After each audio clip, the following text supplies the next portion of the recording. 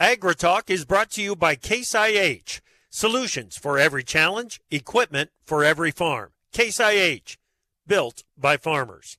And by Propane. Propane is the energy for everyone, especially farmers. Environmentally friendly propane can fuel most anything on the farm. See how at propane.com. And by Grounded. Spray smarter and improve herbicide performance with Grounded, a multifunctional adjuvant from Helena. All right, so the grains were kind of able to hold on to gains today. Soybeans unable to buck the trend of lower soy meal.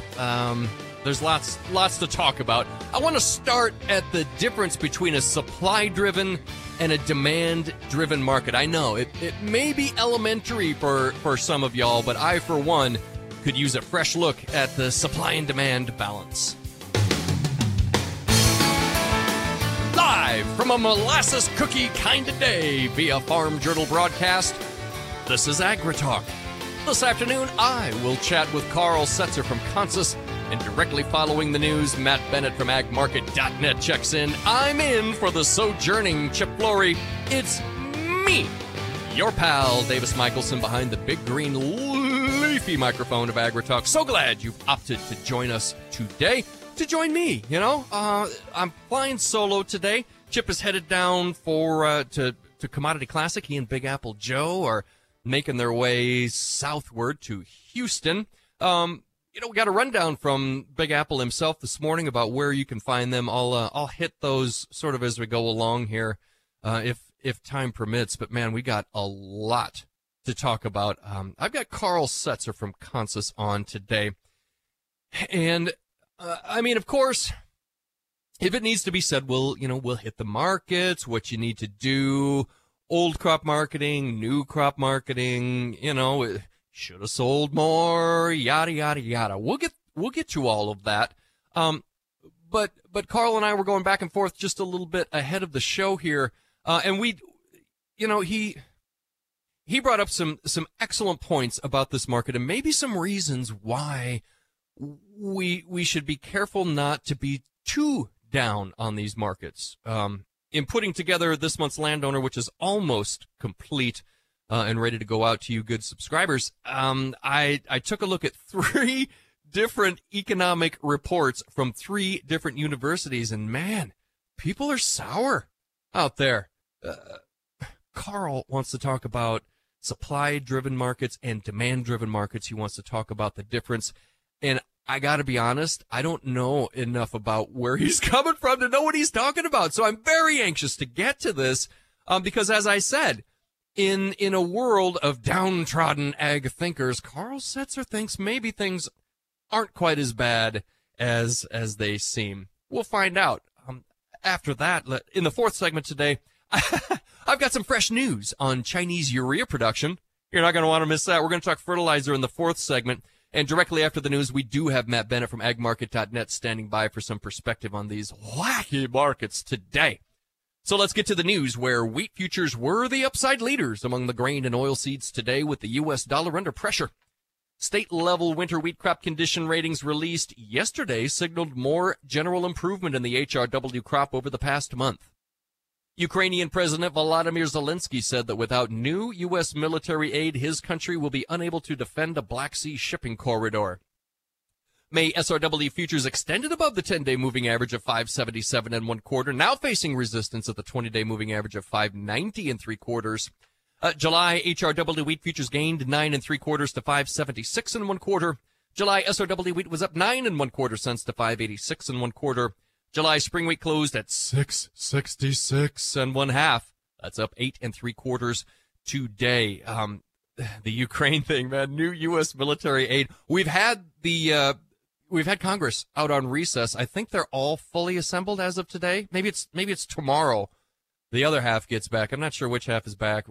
Whatever. I can't keep track of it all. The thought is, we if we're going to hear something on funding for Ukraine, it needs to happen quick, because it sounds like it's spiraling out of control quickly over there in Ukraine. They need some cash to keep things rolling. Corn futures extended yesterday's gains amid support of outside markets. South American crop consultant Dr. Michael Cordonnier kept his Brazilian and Argentine corn crop estimates unchanged, while maintaining a neutral to lower bias toward both crops moving forward. Mexico's agricultural harvested area is projected to drop in 2024 due to drought, prompting another record corn import figure this year. Here at home, May corn failed to best resistance at the 10-day moving average of 427.5. Initial support lies at Monday's close of 422.5. May corn futures 2 cents higher today, 423.5. July corn futures gained 2 1/4 cents to 436. December corn futures added 3 cents to 460. Soybean futures posted follow-through gains after a solid overnight performance, but weakness in soybean meal dragged soybeans into negative territory. USDA did report daily export sales of 123,000 metric tons of beans for delivery to unknown destinations for the 23-24 marketing year. Dr. Michael Cordonier kept his Brazilian and Argentine soybean estimates unchanged, given rains last week and more in the forecast this week. Cordonier maintained a neutral to lower bias toward both the Argentine and Brazilian soybean crops. Here at home, May beans closed just below initial support at 11.43 1/4, indicating persistent bearish momentum. And actually, that May contract, we're going to call it 2.5 cents below support. It seems like support may have been broken yet again in the beans. We'll ask Carl about that. July cotton was 417 points higher today, up over 100 at 175. Brian Grady talked about that 100 level in the cotton this morning. Well, fat cattle futures were unable to muster a move higher in today's trade as technical selling limited the upside. USDA's cold storage report showed frozen beef stocks at the end of Jan down 4.9 million pounds from Dece. Beef stocks fell 11.2% from January 2023, 7.8% below the 5-year average. April live cattle softened 37.5 cents today to 187.72.5. June futures down 52.5 to 183.57 and April feeders gained a nickel to 258.95. And on the snout side, lean hog futures higher today, although strength was limited as traders refused to build in too much futures premium to the cash index. Cold storage report showed pork stocks rose during January. April hogs down 37.5 to 85.90. June hogs faltered 52.5 to close at 99.32.5. And with that, let's bring in agmarket.net's Matt Bennett. Mr. Bennett, welcome to AgriTalk. What do you like in these markets? Well, it's nice to see a little bit of green on the screen finally. You know, you kind of reversed there yesterday on the corn market. Little bit of fall through here today. I mean, up a penny or two, beats down 5-6 cents several days in a row. That's so, right. I mean, it certainly is nice to see. I mean, we're down here at Commodity Classic this week. We're going to try to talk about markets somewhat. I think that, I've been following a little bit with Jim Wiesmeyer and Pro Farmer and whatnot. I mean, this announcement this week on SAF could be a pretty darn big deal. So I think that as far as a longer term type of action, I think we need to pay close attention. Are we going to be able to see corn-based ethanol, participate in this with the tax credits and whatnot? But yeah, this week is a better week than last week so far. Let's not get ahead of ourselves though. Well, and if I'm looking over at fat cattle, I mean, they tried earlier in the day. We at least had mixed. We wound up mixed in the feeders anyway. Yeah, absolutely. This cattle market's had a heck of a run here after taking such a huge drop off. I think one last notable thing that I will tell you that I heard a little that I think could be playing into this corn thing is we're hearing about, maybe some Chinese business off the P&W. It's rumors right now, but there certainly seems to be a little bit of a buildup in the lineup out there. So that would tell you that someone's in there maybe buying some corn. That would be a really nice thing, something that we sorely need. Well, that would be, and well-timed, too. Maybe they're looking at this just little mini pop that we're getting here. It doesn't seem very scary, but maybe if I have one job and that's to get corn, I might want to get on it. Absolutely. Hey, buddy, good talking to you. Matt Bennett, agmarket.net. Appreciate you, brother. Yep. Okay, coming up next, we've got the commodities cowboy, Carl Setzer from Consus. We're going to talk some of the fundamentals. We're going to talk supply and demand balance. What is the difference between a supply-driven and a demand-driven market? Which one does Carl believe we're in? What should we... so many questions. AgriTalk. Go on the offensive against weeds with Antares Complete from Helena. Antares Complete eliminates early weed competition with long-lasting residual control of broadleaf weeds and grasses. With a balanced premix of 3 herbicides, Antares Complete combats herbicide resistance and helps soybeans achieve a faster, more vigorous start to the season. Take a tactical first strike against weeds and protect your soybeans early with Antares Complete. Always follow label instructions and check registration before use. Contact your Helena representative to learn more. My mom's got a new Case IH tractor, and it can do it all. Bale hay all day. See in the dark with its powerful LED lights. Hook up all the implements. Shift like a race car. Steer with ease. And it can also cool my juice box. Yeah, her Case IH tractor can do everything she needs it to. Looking for a tractor that can do it all? Check out caseih.com. From powering irrigation engines to warming buildings, propane has always been a part of American farm life. Now, you can be a part of propane's future and save money at the same time. The Propane Farm Incentive Program is a research initiative that provides farmers up to $5,000 towards the purchase of new propane-powered equipment. In exchange, participants share performance data to make tomorrow's ag operations more cost-effective, more efficient, and more environmentally friendly with propane. Getting started is simple. Visit propane.com/farm incentive to see if you're eligible. In the morning, you're coffeeed up and you're thinking. In the afternoon, you've calmed down, but you're still thinking. We're here all day. AgriTalk. And in fact, we're here right now. Well, me and the dog are here right now.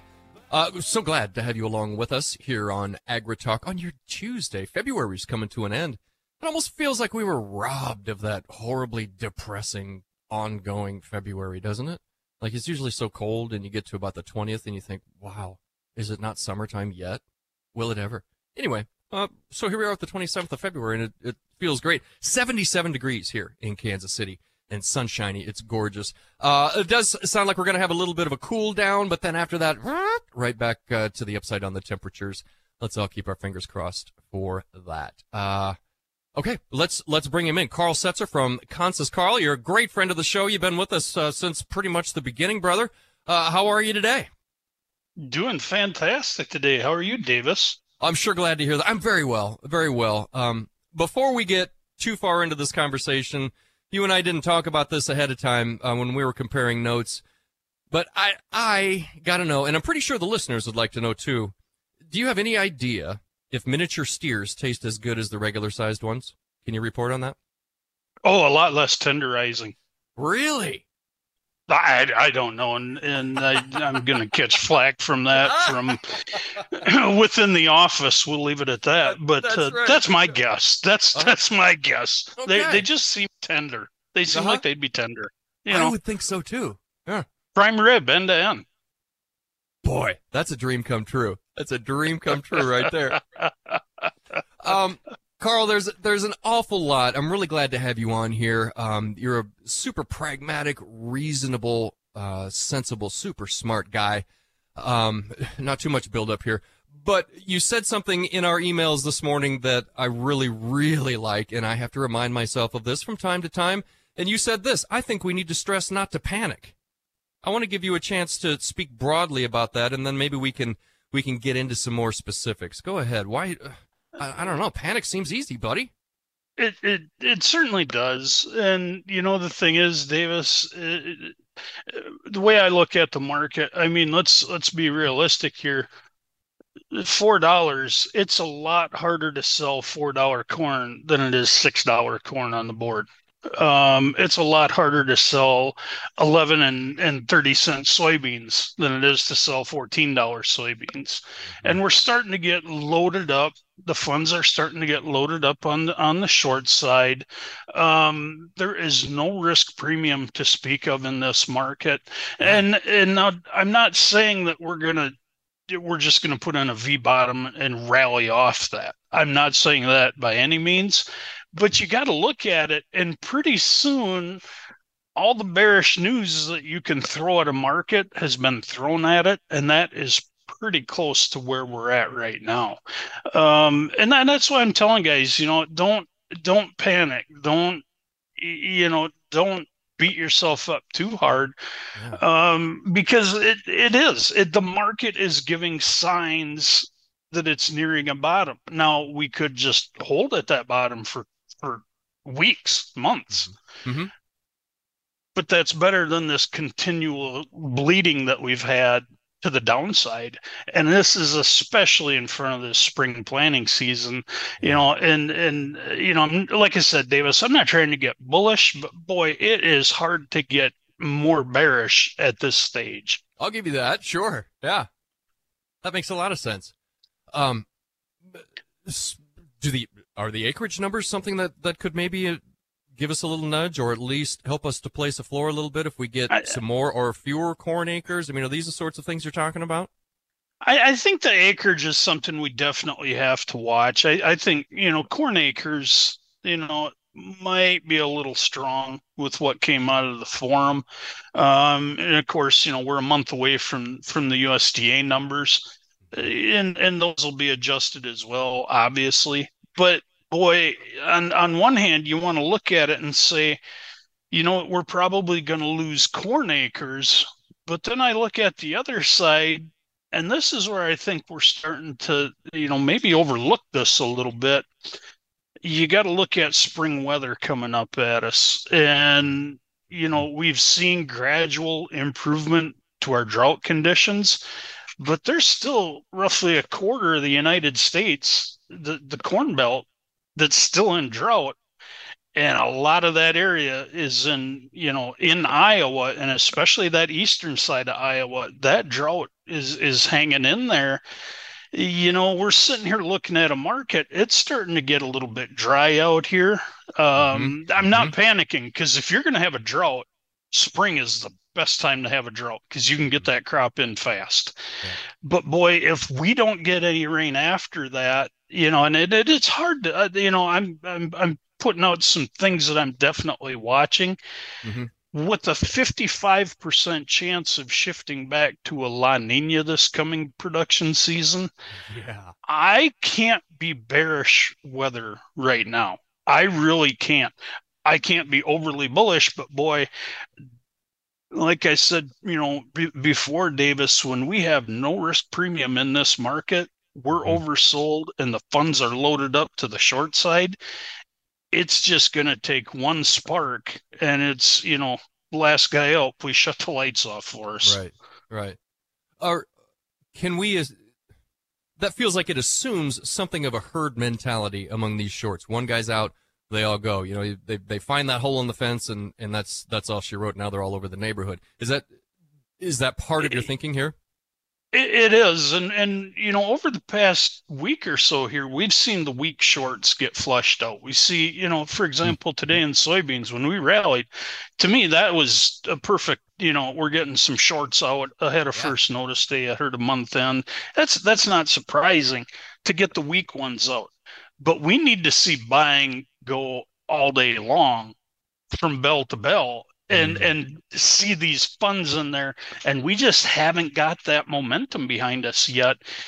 We just need that one spark. And I put out one example, weather.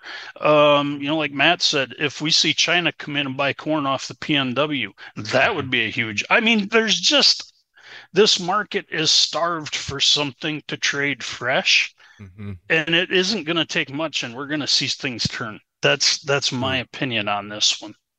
Well, I like that, and I would just reiterate what you were careful to point out at the beginning of this segment of the conversation, is that you're not predicting or even expecting, you're not hoping for this huge dramatic V-bottom followed by a parabolic move back to 775, and everything's great. If right now we're mostly concerned, well, just stop the selling. Can we just stop the selling for now? We've talked about that as phase one here. That's it. Just stop the bleeding. Let us regroup a little bit. Let the market work through what it's got, and then we start to grind higher. And these saucer bottoms, that is what I could see coming at us. All right. Well, okay, but one of the main concerns is supply. I mean, if we're looking at carryout numbers, I mean, I think it could be argued we're in an oversupplied market and in danger of a supply sort of snowball, as Chip sometimes talks about. Let's get into that difference between a supply-driven and a demand-driven market. We may need to clean up our conversation and finish it up on the other side of the break, but Carl, I feel like this is vital to getting to where you're coming from.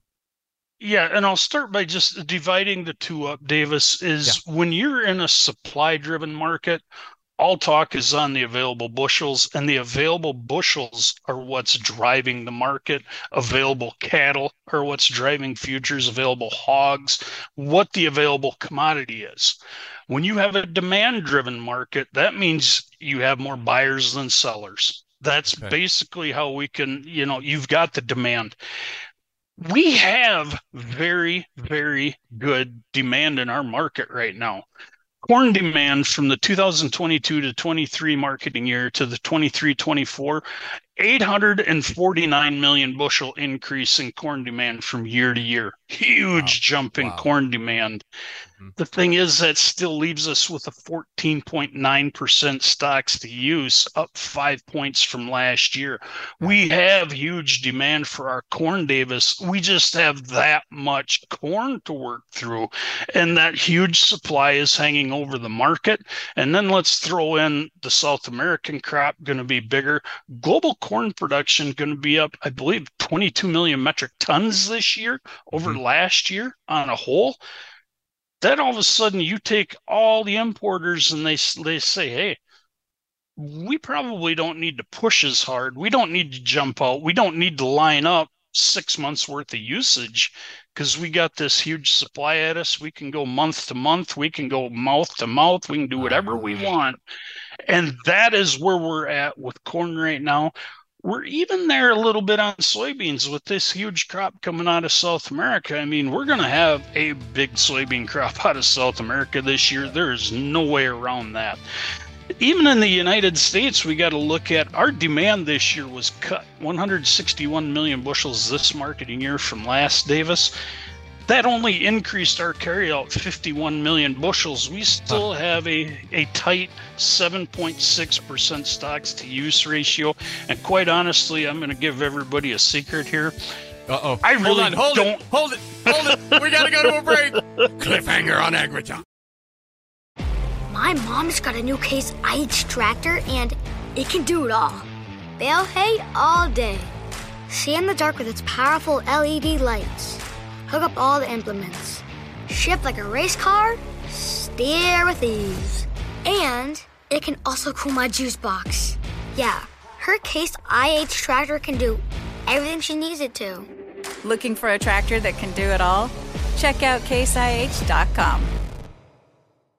From powering irrigation engines to warming buildings, propane has always been a part of American farm life. Now, you can be a part of propane's future and save money at the same time. The Propane Farm Incentive Program is a research initiative that provides farmers up to $5,000 towards the purchase of new propane-powered equipment. In exchange, participants share performance data to make tomorrow's ag operations more cost-effective, more efficient, and more environmentally friendly with propane. Getting started is simple. Visit propane.com/farm incentive to see if you're eligible. Go on the offensive against weeds with Antares Complete from Helena. Antares Complete eliminates early weed competition with long-lasting residual control of broadleaf weeds and grasses. With a balanced premix of 3 herbicides, Antares Complete combats herbicide resistance and helps soybeans achieve a faster, more vigorous start to the season. Take a tactical first strike against weeds and protect your soybeans early with Antares Complete. Always follow label instructions and check registration before use. Contact your Helena representative to learn more. Let's go to the markets page at profarmer.com and check today's closes. For July, hard red winter wheat futures gained 9 3/4 to 5.76 1/4. July SRW wheat up 9 1/4 cents to 5.86 1/4. May corn futures were 2 cents higher, 4.23 1/2. December corn futures added 3 cents to 4.60. May soybean futures were 4 1/2 cents lower, 11.40 3/4. July beans declined 3 3/4 cents to 11.51 1/2. July cotton 417 points higher at 175. On your livestock's April fat cattle down 37 1/2 cents to 187.72 1/2. April feeders up a nickel, 258.95, and April lean hog futures down 37 1/2 to 85.90. Get more market news every single market day. Visit tryprofarmer.com.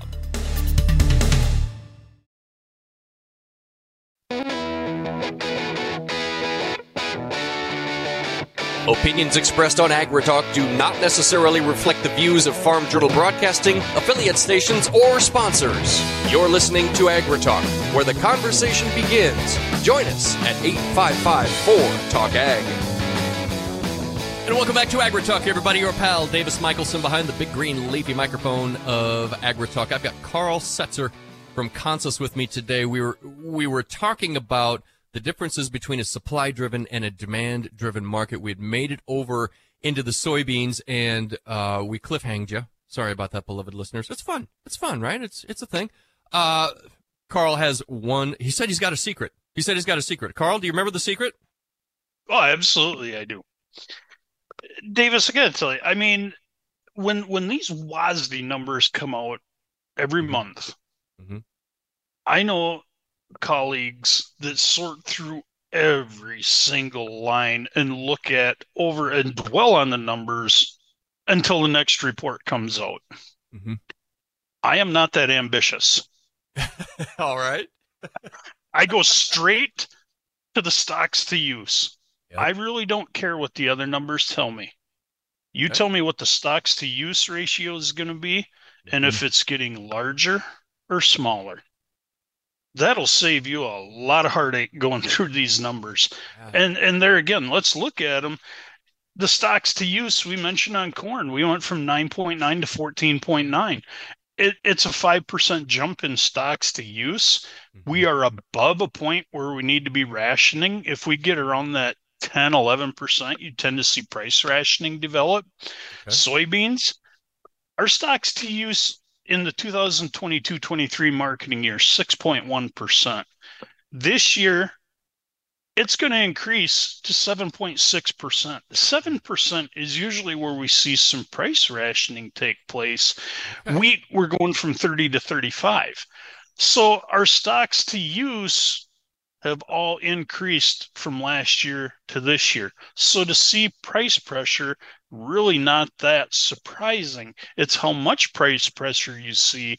And where we've seen the most of that is because the global stocks to use, corn and soybeans, are getting loose, just like the United States is. We're starting to get a little bit more production, a little bit more supply in there. The global wheat supply expected to tighten a little bit. Now let's look at where the funds are positioned. Pretty close to record short positions in corn and soybeans. They're short wheat, but only about 75,000 contracts or so. Funds are not real heavy to sell this wheat complex.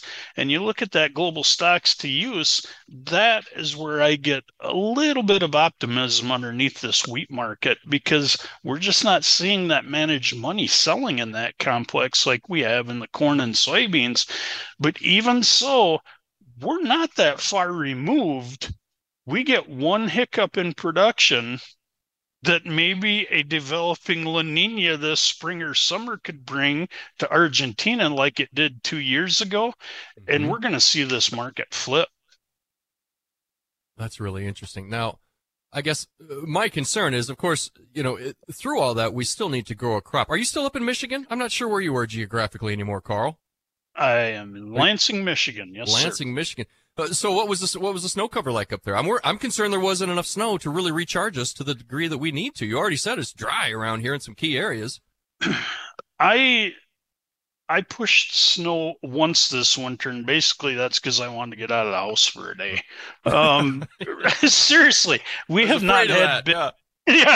We've had some rains. And as a matter of fact, we're supposed to get storms. This system coming through tonight is supposed to give us some rain. That's right. But, knock on wood, the horse pasture and the neighbors' cattle lots were dry. Matter of fact, the neighbors across the road cleaned out their cattle pens and already worked the ground. We are dry, and we have no frost out here. Now, there is the argument that modern seed genetics are up to the task here. And in that respect, maybe droughts get a little bit less scary as we go on, but we'd still sure like to see a little soil moisture. Let's just talk about marketing really quickly on corn and soybeans. So given all of this, perhaps there is a saucer bottom. How do we market in corn and soybeans for what you're describing here? I look at these markets, and like I said, I do feel that we're getting towards, without a huge black swan event, and that's what we have staring at us in these markets right now. What the unknown is, especially with the geopolitical developments taking place. I'm advising my guys, look, sell what you need to, don't dump your entire production. Okay. But if you need to generate cash flow, peel off some bushels. I mean, I hate to see a guy come in here and looking at, March futures at 408. Let's go out to the summer, 436. It's all relative, but the thing is you still to market some bushels at these values, and then make some target orders. If we rally 5 cents, market another small percentage or however you want, but get a plan in place, because look at the way this market has been. We've seen gains in the overnight session that we haven't during day trade. Right. There's opportunity, but you got to be prepared for it. And then, let's not fall asleep on those new crop values out there. D's 24 corn at 460. Sure. Soybeans sitting out there, 1130, pretty much the same as where we are right now. But the thing is, yeah, I think the market is gonna rally, but if we don't, we need to have a plan in place, and that's where I'm saying we need to peel off some bushels, especially if you need to generate some cash flow. Yeah, just make a little breathing room. If we're not careful, we're going to run out of time without talking about livestock. Ongoing liquidation in China's hog herd. What do you make of it? That's something that I think we need to look at, because we have a twofold reaction we could see here in the United States. That January hog slaughter came in at 37.25 million head in China, up 29% from a year ago. Now that put a lot of pork on their supply line ahead of the Lunar New Year. We've seen some of these numbers indicating maybe red meat demand was a little bit higher during the Lunar New Year than what was forecast. And China has been a steady buyer of beef and pork from us. I think China might be going through some consolidation in their hog herd, but they still want to make some imports from the United States. On the one hand, I think we could see more beef and pork sold. But the feed grain exports, the soy meal, if we see this contraction in China's, their sow herd was down to 40.6 million head at the end of January. That was down 7% from last January. If we continue to see this contraction, we might see less feed grain demand going into China, but we could see more red meat demand. And that's actually better for the U.S. farmer, because we can all take part in that process. Yeah, absolutely. Cattle numbers still look to be a problem. No signs of expansion yet. You mentioned the brownification of the pastures up there in Michigan. Others are not immune to the brownification as well. The beef supply, the cattle supply. Let's go there. Cattle supply is tight. We know it's tight, but looking at it, the old saying is, Davis, you feed $6 corn with a teaspoon and $4 corn with a scoop shovel. Right. And, guys they're holding these animals a little bit longer. We're seeing steers hang in there a little bit longer. Some of these weekly, the carcass weights, if you follow them, which I watch them pretty closely, we've seen them up 5, 6, 7 pounds from a year ago. You can have less numbers, but still generate a lot of beef when you look at it that way. And with the consumer demand being just a tad bit concerning heading into the grilling season, I'm not trying to get overly optimistic on livestock, and especially on cattle. But boy, our red meat demand has not slowed at all. You go into the retail side of it, and people have no problem paying these prices for beef going into the summer, and we're not even to the heat of the grilling season yet. Right. to me, that is a good outlook. I think, cattle futures hang in here for a while, especially with cheap feed grains and these declining numbers we've seen. And, our total red meat supply, you saw the numbers. We were down from where we were last year at this time. It's going to take a little bit of building to get that back up. And we are importing a lot of beef, but it's that select grade for hamburger. Oh. I tell you, we're sitting pretty good. I'm not too worried about livestock right now. Okay. To wrap up here, Carl, we may be going over some territory we covered earlier here, but I want you to put a lid on this conversation. The outlook for grain farmers, not so good right now, but you're saying that there's no reason to panic at this point. Yeah, I'm not panicking by any means, and yeah, it's depressing to look at, and I get that, but boy, you got to look at where you are, and like I said, it's going to take one small hiccup, and we could see this market, firm up, so quite quickly. Watch that South American production next year. If we see a return to a La Nina, and it's even remotely as strong as the last one, look, that cut out Argentina's production by 50%. Yeah. We can't rule that out happening this year because they are still rebuilding their soil moistures from that drought that they had. Carl, I'm going to have to cut you loose there. Dude, wow, what a great talk. Lots to think through. Carl Setzer from Kansas. I appreciate you being here, buddy. When we come back, we're going to talk fertilizer, the weather, and then we'll be done for the day. I know. Such sweet sorrow on AgriTalk. From powering irrigation engines to warming buildings, propane has always been a part of American farm life. Now, you can be a part of propane's future and save money at the same time. The Propane Farm Incentive Program is a research initiative that provides farmers up to $5,000 towards the purchase of new propane-powered equipment. In exchange, participants share performance data to make tomorrow's ag operations more cost-effective, more efficient, and more environmentally friendly with propane. Getting started is simple. Visit propane.com/farm incentive to see if you're eligible. Go on the offensive against weeds with Antares Complete from Helena. Antares Complete eliminates early weed competition with long-lasting residual control of broadleaf weeds and grasses. With a balanced premix of 3 herbicides, Antares Complete combats herbicide resistance and helps soybeans achieve a faster, more vigorous start to the season. Take a tactical first strike against weeds and protect your soybeans early with Antares Complete. Always follow label instructions and check registration before use. Contact your Helena representative to learn more. My mom's got a new Case IH tractor, and it can do it all. Bale hay all day. See in the dark with its powerful LED lights. Hook up all the implements. Shift like a race car, steer with ease. And it can also cool my juice box. Yeah, her Case IH tractor can do everything she needs it to. Looking for a tractor that can do it all? Check out caseih.com.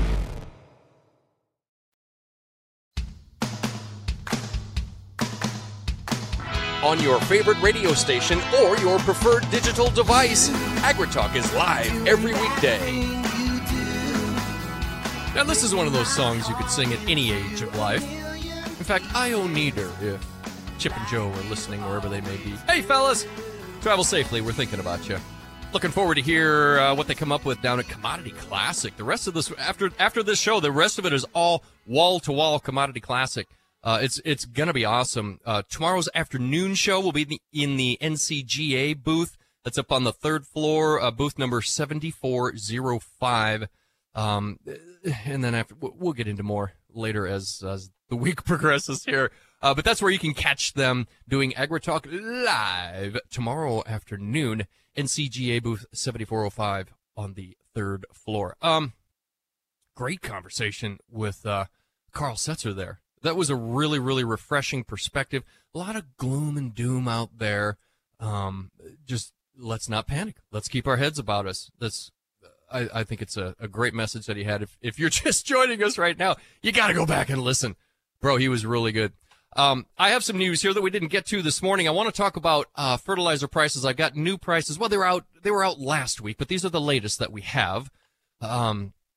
And in fact, shameless plug for the Landowner newsletter. I'm just finishing it up, and each month I do a month-on-month analysis of fertilizer prices.